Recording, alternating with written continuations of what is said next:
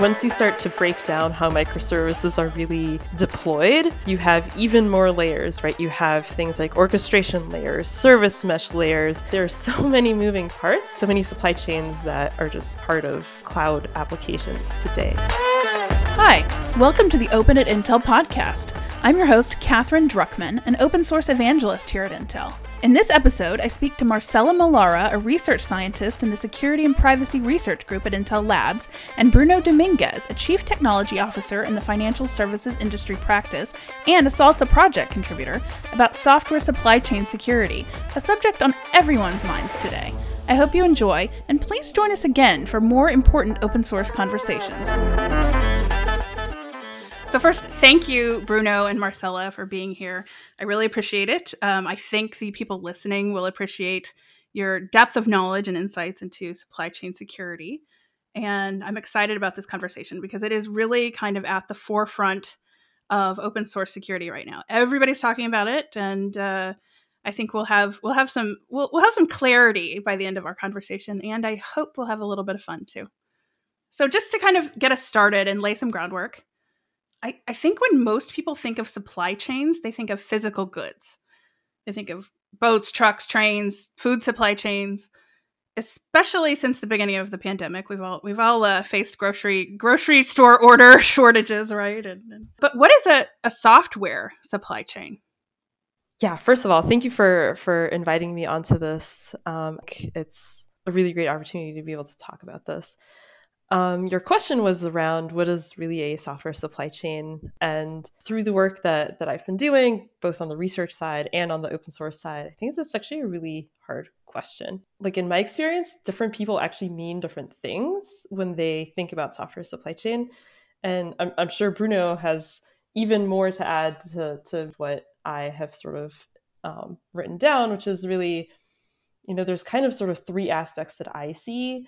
There's the people involved in making software, there's the actual software components, and then there's also the sort of operational bits. And so, right, you have people writing code, you have organizations giving you services, you have people who decide how your code is even built. That's kind of the people aspect, right? And the software component side includes anything really from the software dependencies that you might pull into your applications, your libraries, your packages, things like your Docker container, images, and it's all that sort of software stuff that goes into building your final product. And so the sort of final aspect is the operational part, like I said before, and that's the tools you might use to build and to test your code, but also overall the series of actions you might take really to just get from source code to final product. So I definitely realize this is a long answer, but I hope it shows that it's a very complex thing. Yeah, I appreciate that and acknowledging the complexity of it, because I think that's why this conversation can be overwhelming for people, especially when you're not super familiar with it or very immersed in it on a regular basis. So anyway, Bruno, I don't know if you had an answer to that initial question, or you want to add anything. So, Catherine, thanks for having me. Indeed, you're right. Most of people, when talking about supply chain, thinking about goods, physical things. When you're talking about, for example, in the marketing, the supply chain, we're used to talking about atoms and electrons. Atoms, it's of course things that are physical. Of course, you have a flow that when you have to build something, for example, if you build a phone, you have, for example, the glass, the CPU, and everything to build assembly. And of course, it's created in a very different way. And software, it's something that of course, it's not new, but it's become more and more critical nowadays. In the past, usually to create a software, the only thing that you need is a computer, and of course a compiler that you write the code and compile the code, and then you have the software. But of course, when you have more complex systems, you have a lot of parts that have to be together, and you start reusing most of the parts.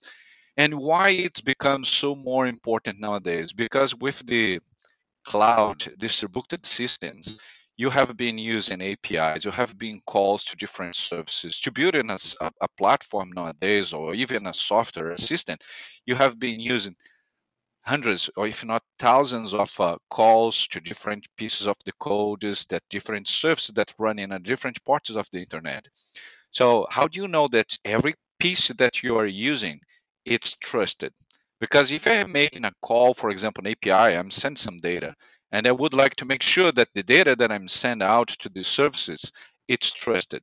So that's the reason that it's become a lot more complex nowadays and a lot more important, because having attack in the software supply chain, it's become like one of those major vectors. And you haven't seen this happening in the previous years, that it's the attack in the supply chain, it's growing in a double digit. That's a kind of a frightening statistic, isn't it? That's certainly why this conversation is so relevant right now, and everybody's having it, because there have been these very high-profile attacks.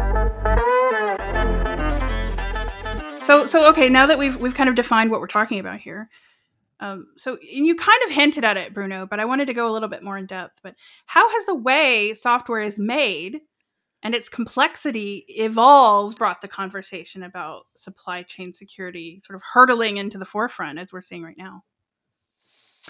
Well, first, there are several aspects, of course, that come together.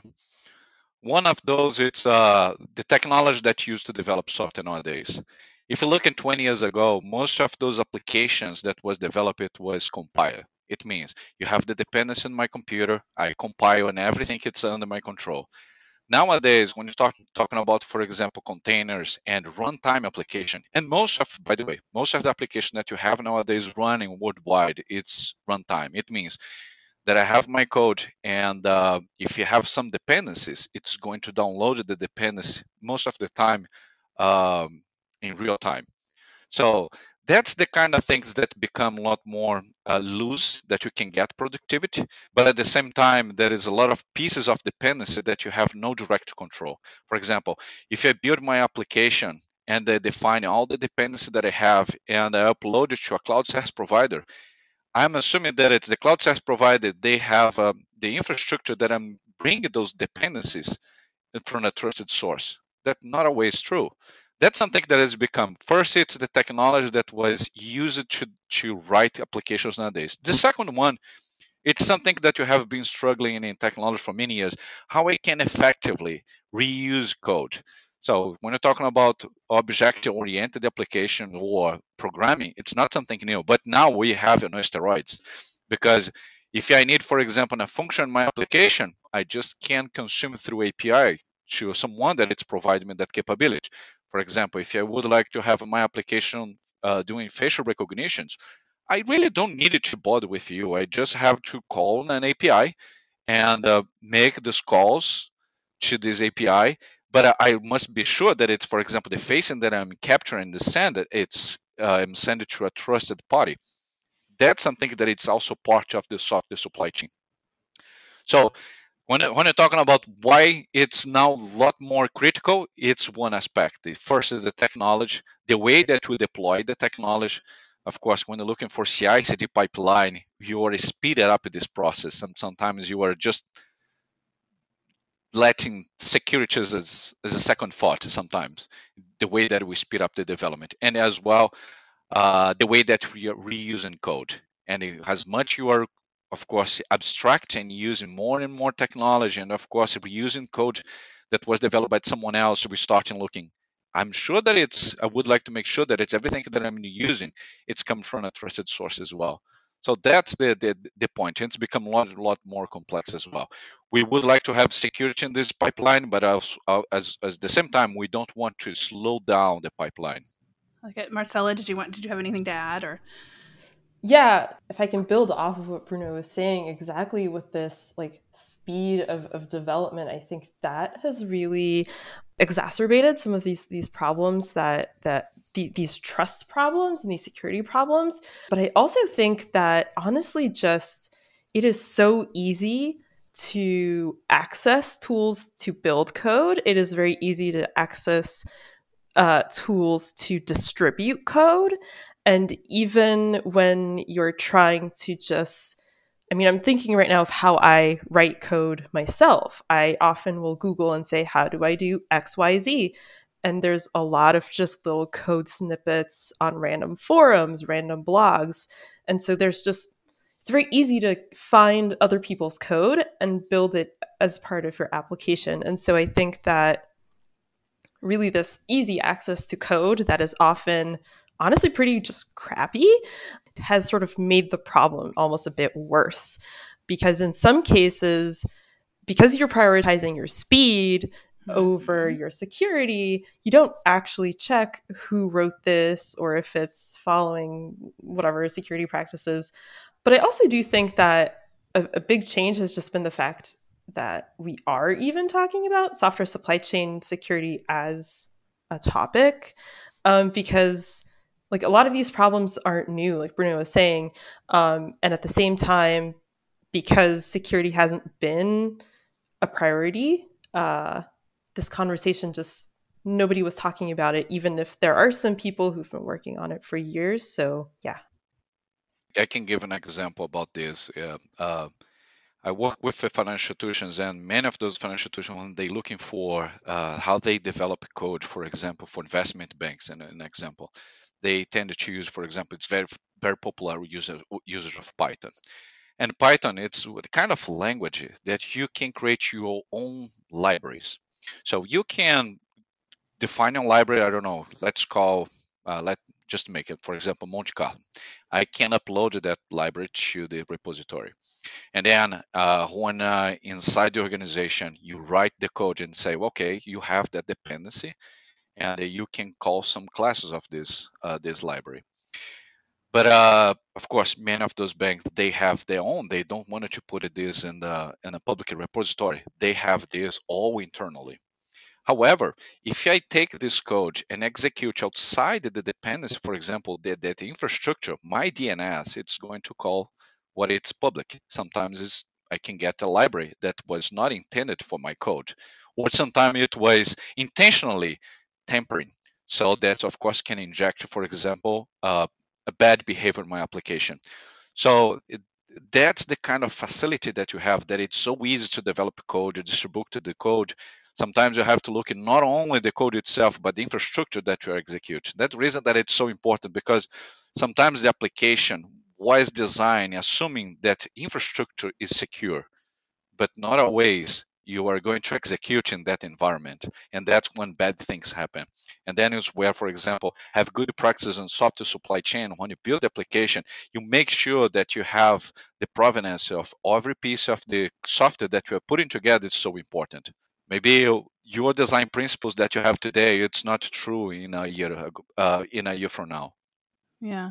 Something that Marcela said earlier made me think about the importance of being a smart consumer of open source software. Open source is great. We're standing on the shoulders of giants at all times. There's so much out there that works and is brilliant, and it's free and open, and you just pull it into your project, right? And it's so tempting to just sort of, well, click a button and it's automatic, and and maybe I don't have to carefully review it or care for it and feed it, or all of those things. And I think that is an interesting conversation to be had around open source. The inherent benefit of open source is tremendous, but you can't, I think, forget to again be a responsible consumer. And that's a good message, I think, that you shared. So again, speaking of, I think you alluded to this earlier, Bruno, there have been several very high-profile security incidents that have intensified interest in this whole conversation. Have the risks actually changed, or did the attackers get smarter, or organizations just more transparent about reporting? How has the supply chain conversation evolved in the last several years as a result of these breaches? I think that it's all the elements that you mentioned. It's, of course, it have been exacerbated as well. One thing that you haven't seen, it's the first, with everything as a service, there is a lot of reusability of the code. And then, of course, we will start to have a concentration and some functions or some codes or some libraries. And then if you attack, for example, that specific library, that specific services, that API, you can affect a lot of customers as well, a lot of users. So the one, it's the price. It's, of course, it's higher when you're looking for the from the perspective of attacker as well.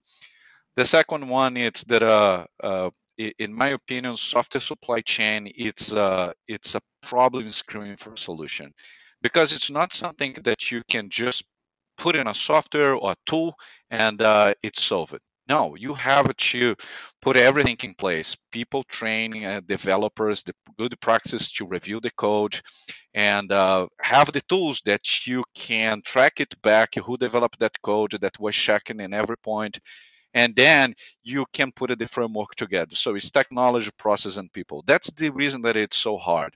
And of course, everything that slow down the development, everything that you put some security, that it's not immediate business value, people starting to be more resistant to adopt until you have a problem.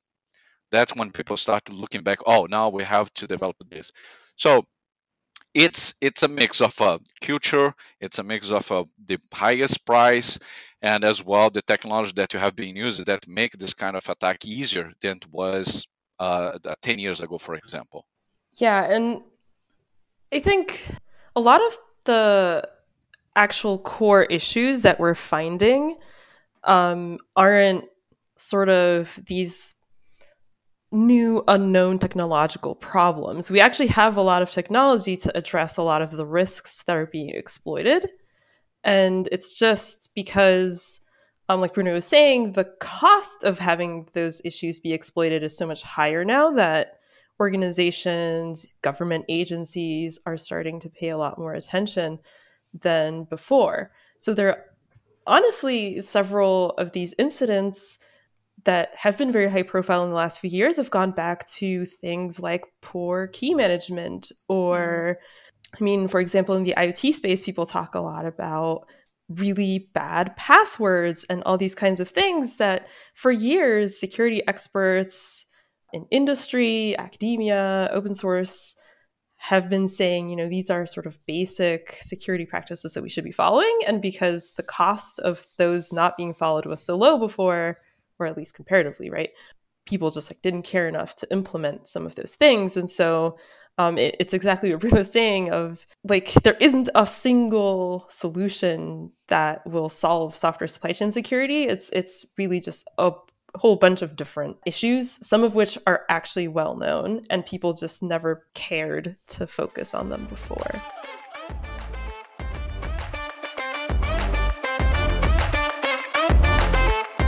Most modern software has a whole lot of open source code in it.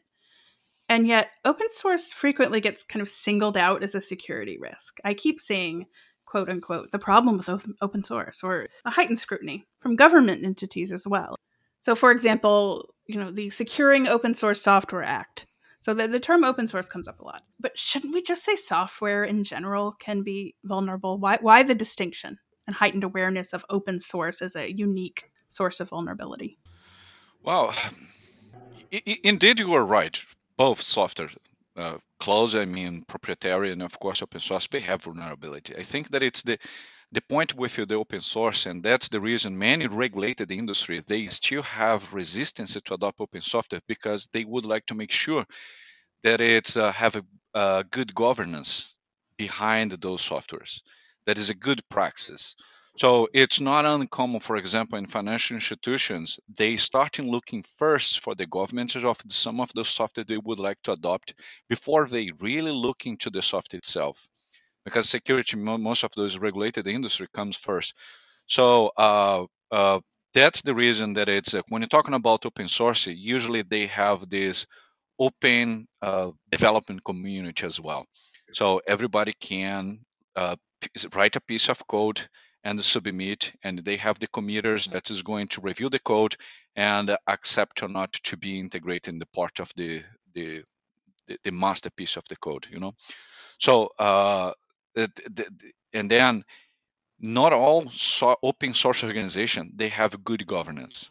That's where they're looking as a good opportunity. It's not because it's open or not. It's the government's how to write the code and maintain the code, and how you deal, of course, when you have, for example, a vulnerability that you have to fix that software quickly.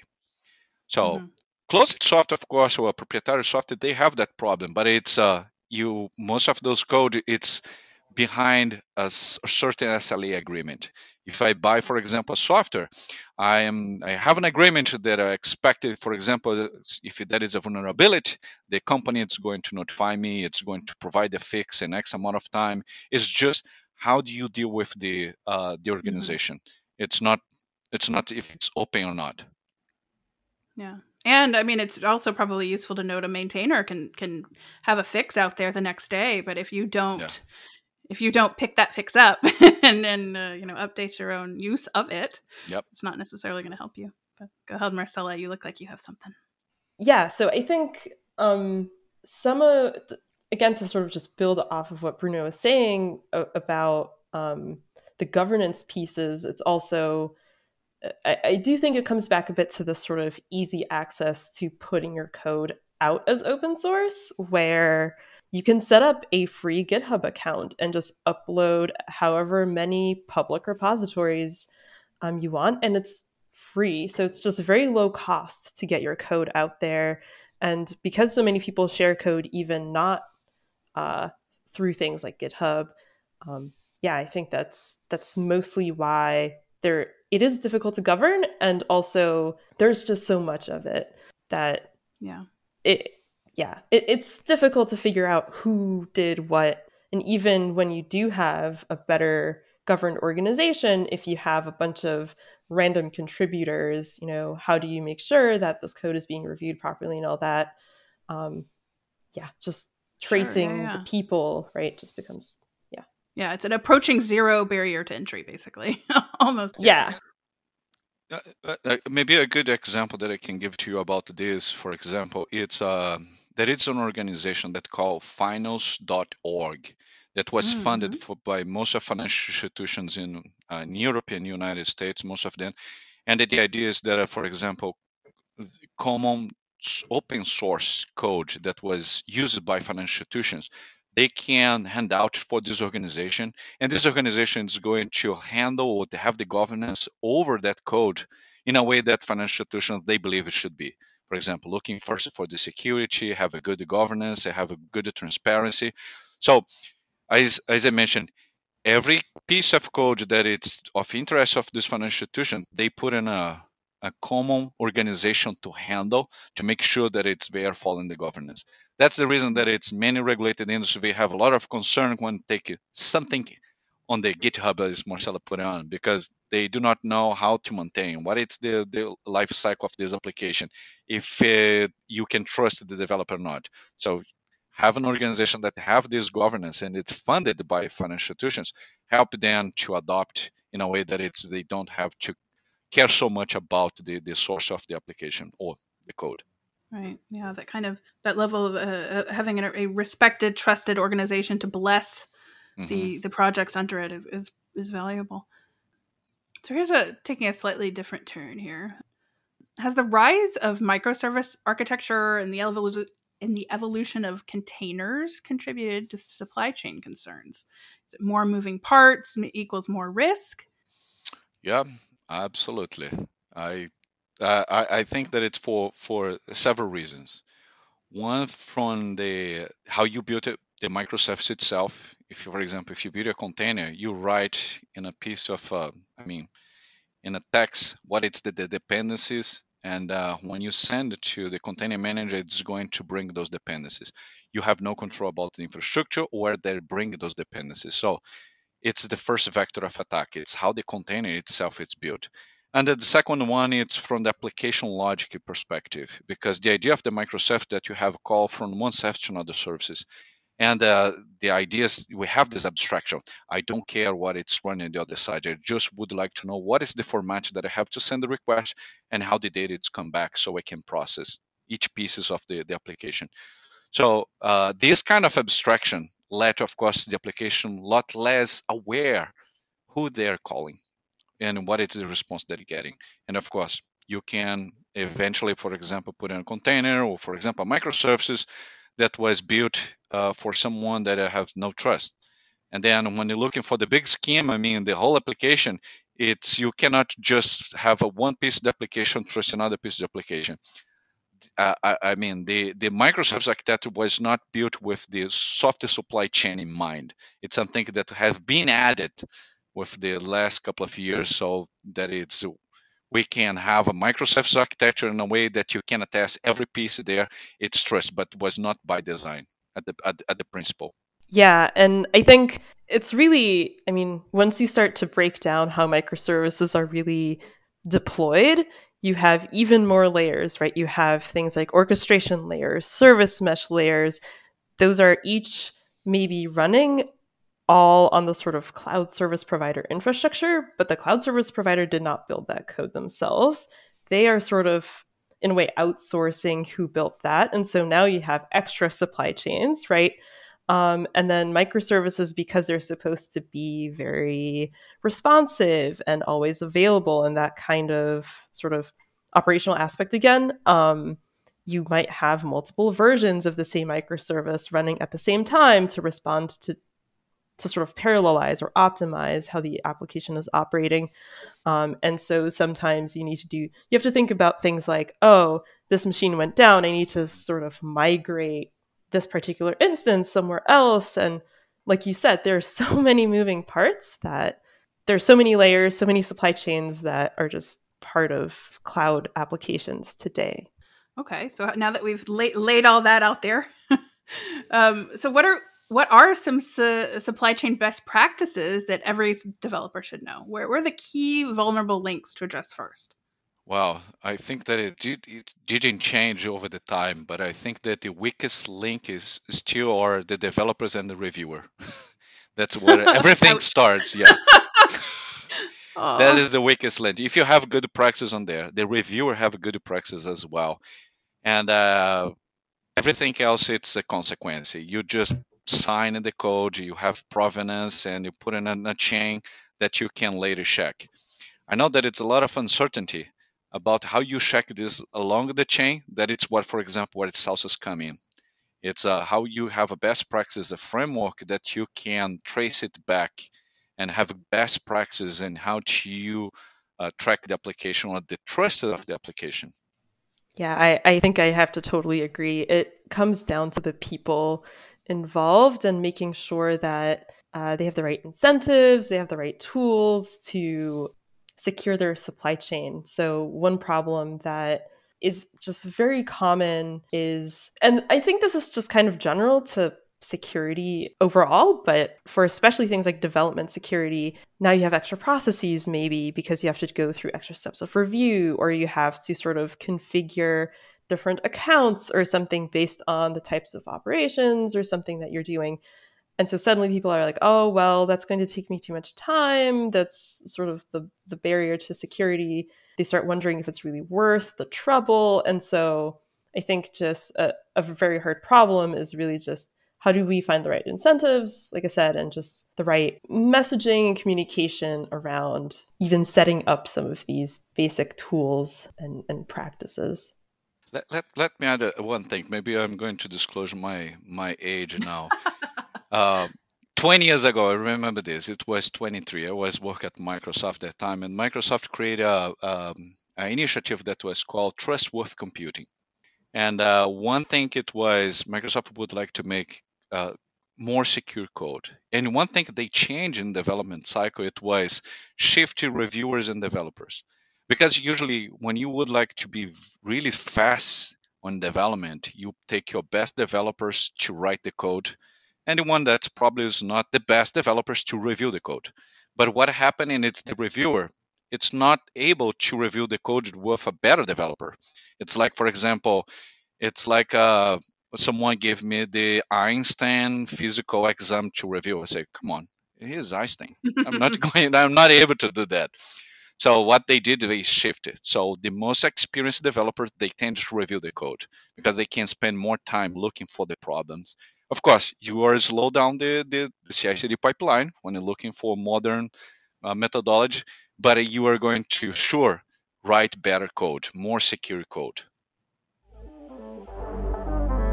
I thought I'd pivot just a little bit and let's talk about who y'all are.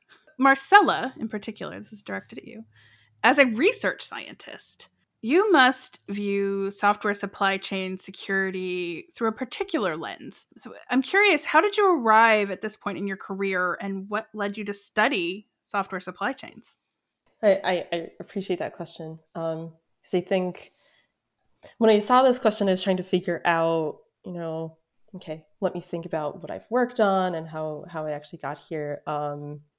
And also maybe revealing my age, I started grad school about 10 years ago. And so looking back, I think my research has and still focuses on security and distributed systems very broadly. But looking back at the work that I did and started in grad school, even, I kind of have sort of always worked on supply chain related problems, whether that was on topics like cryptographic key management and making that more easy to use, providing new tools or systems for end users to be able to manage their keys more easily. That's actually still a very hard problem.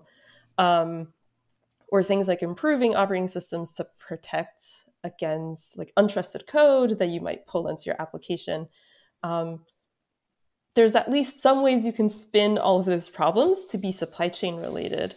But I didn't really start working on actual software supply chain, what people might sort of consider more directly related, until I want to say like 3 years ago, when I joined Intel. And my team sort of had this question one day of, well, how do we know that this code that we're receiving from random places and loading into our system isn't going to do bad things? And that is like exactly the software supply chain question ultimately, right? Is how do we trust this code? And so we initially sort of thought, oh, we just need to build a tool that gives us extra information. So we start moving into this space of transparency. And we realized very quickly the question, how do we know if this code is trustworthy, is actually incredibly complex itself, because you can ask so many questions and you have so many different potential requirements or trust policies, right? And so that's kind of how we got here. It started as the sort of single question and then realizing, oh, this is actually a very complex. Each question itself sort of leads to new rabbit holes and new paths. And I would say that, I mean, to your point about sort of this research perspective, maybe that's ultimately what research is the sort of, oh, we found a problem and we dug a bit deeper and we found like 10 or however many more problems, and then sort of trying to figure out which are the more important ones, which ones, are we better equipped to handle, and that kind of stuff. So software supply chain has so many moving parts, like we've been discussing this whole time, that it just feels like a very open field, especially once you start sort of expanding what you might consider software supply chain to be, going beyond things like build or compilation. There's just, it's a very big open space. I'm just going to leave it at that for now. Yeah, that's great. Yeah, it's interesting. I mean, I think a lot of our listeners and everybody who works even peripheral to this field, we're in our pockets. We're focusing on our own little problems, right? Just discrete units of code or whatever it is that we're doing. And I think it's interesting to see your perspective as somebody who has the opportunity, let's say, to dive down and get really deep into these problems. And I think that's hugely beneficial and a little bit inspirational, I suspect, to some people listening. So.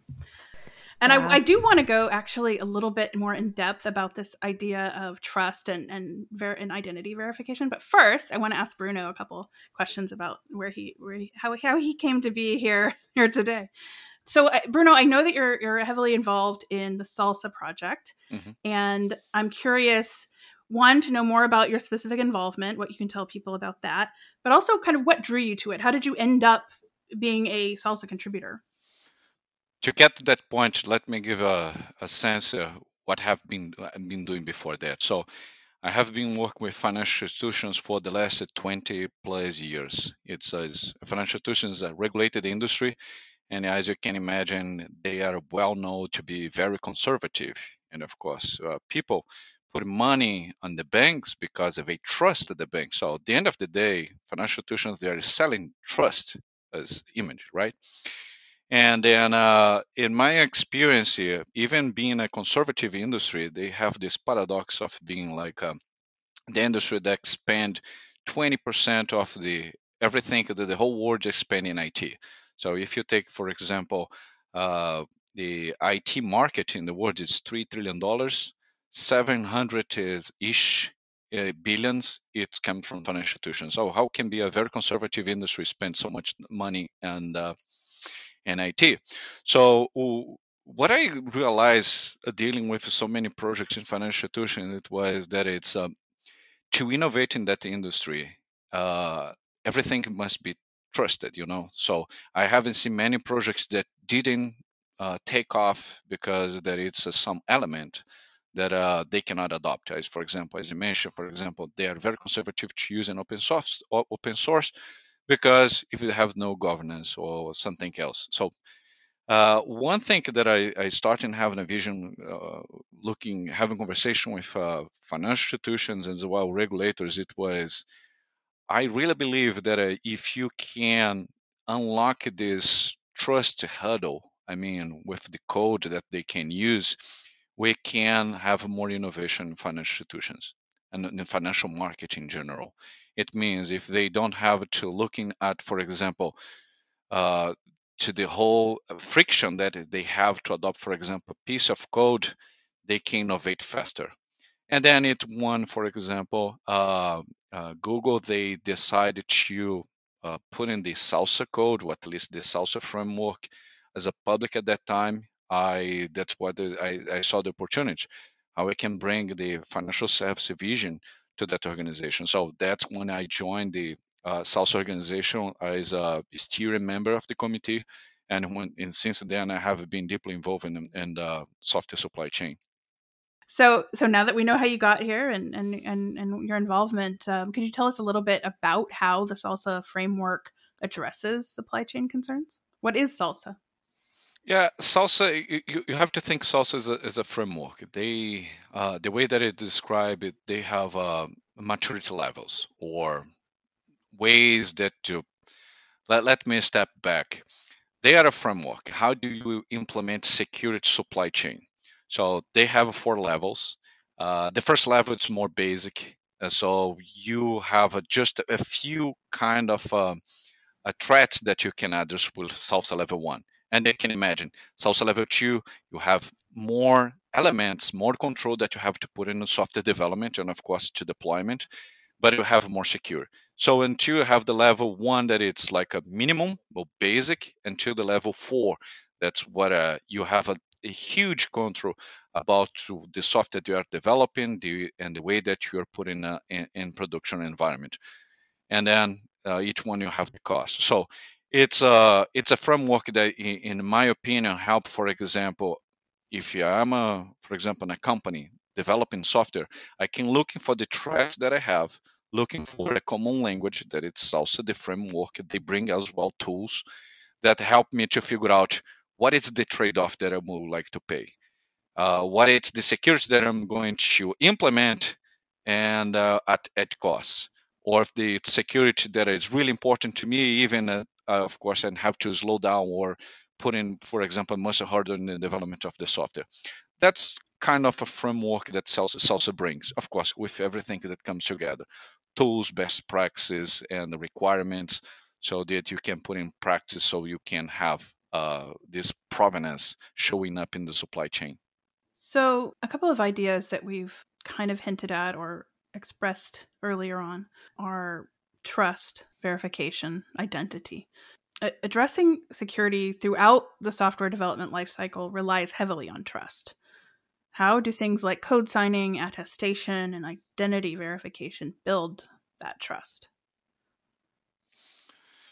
Well, that's I don't want to mislead this conversation about the trust in this sense, because even have identity, even you have a signing code and you have everything, it doesn't guarantee that the quality of Mm. the code is good.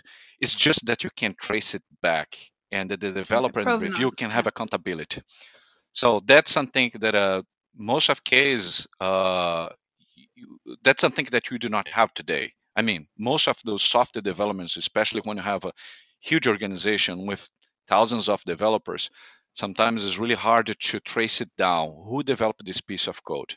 And SLSA can help you to trace it back and bring accountability to developers and reviewers. So it's like if you have to sign up for something, this is code that I write down, and if there is a problem down the line, they can trace back to me. It's like well, I have more responsibility as a developer. I should put more effort. So, but does not guarantee that it's not Right. a problem with the code. The code was not poorly built or have any vulnerability. It's just accountability in the development process.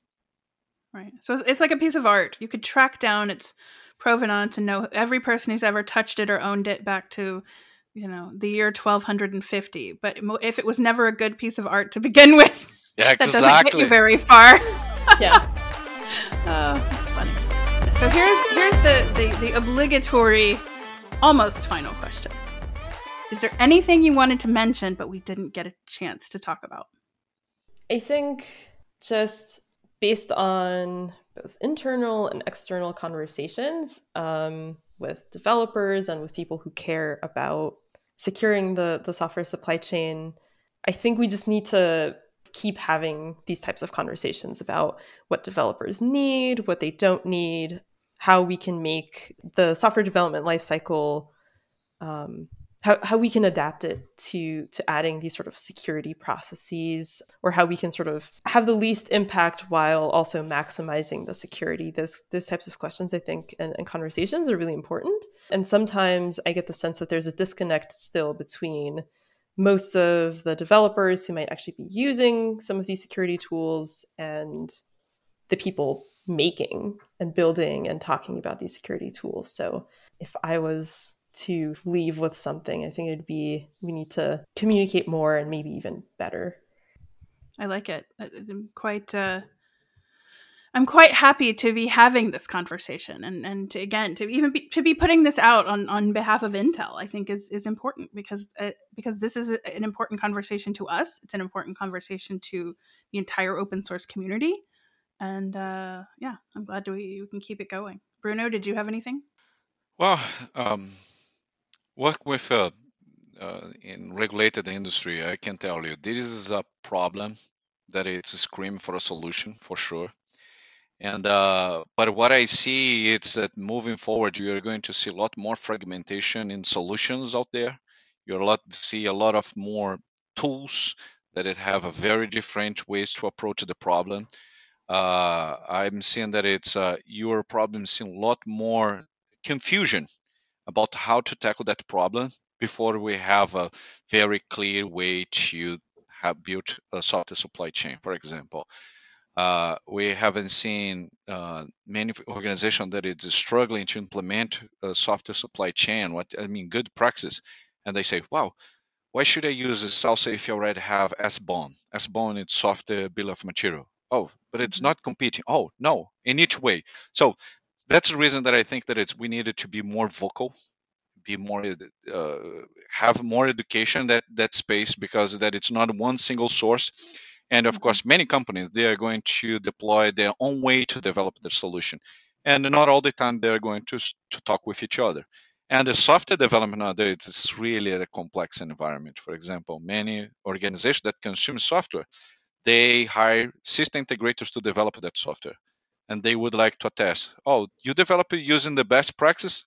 So which best practice do you use? So you're going to see a variety of tools and the practices and the ways to control, because there is no standard nowadays. So that's the reason that I'm going to see a lot more complication in the future before we have the clear path.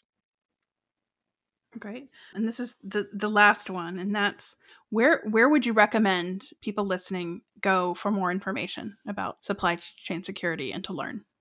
That's a really good question, because I think it does come back to your question about where to find information. Because again, I think precisely because of what Bruno was saying about all this fragmentation and all of these sort of different parallel efforts, there are actually a lot of sources. Yeah. I think OpenSSF is a very good, they have really just made it their goal, mission to improve software development, the software supply chain. So honestly, I mean, if I were to point someone, I would say go to the OpenSSF website. But there are also other efforts like the Cloud Native Compute Foundation. I also am involved a little bit in some projects there, and there's a whole separate software supply chain working group there as well. So those are two sort of good sources that I would list, but there's probably thousands more.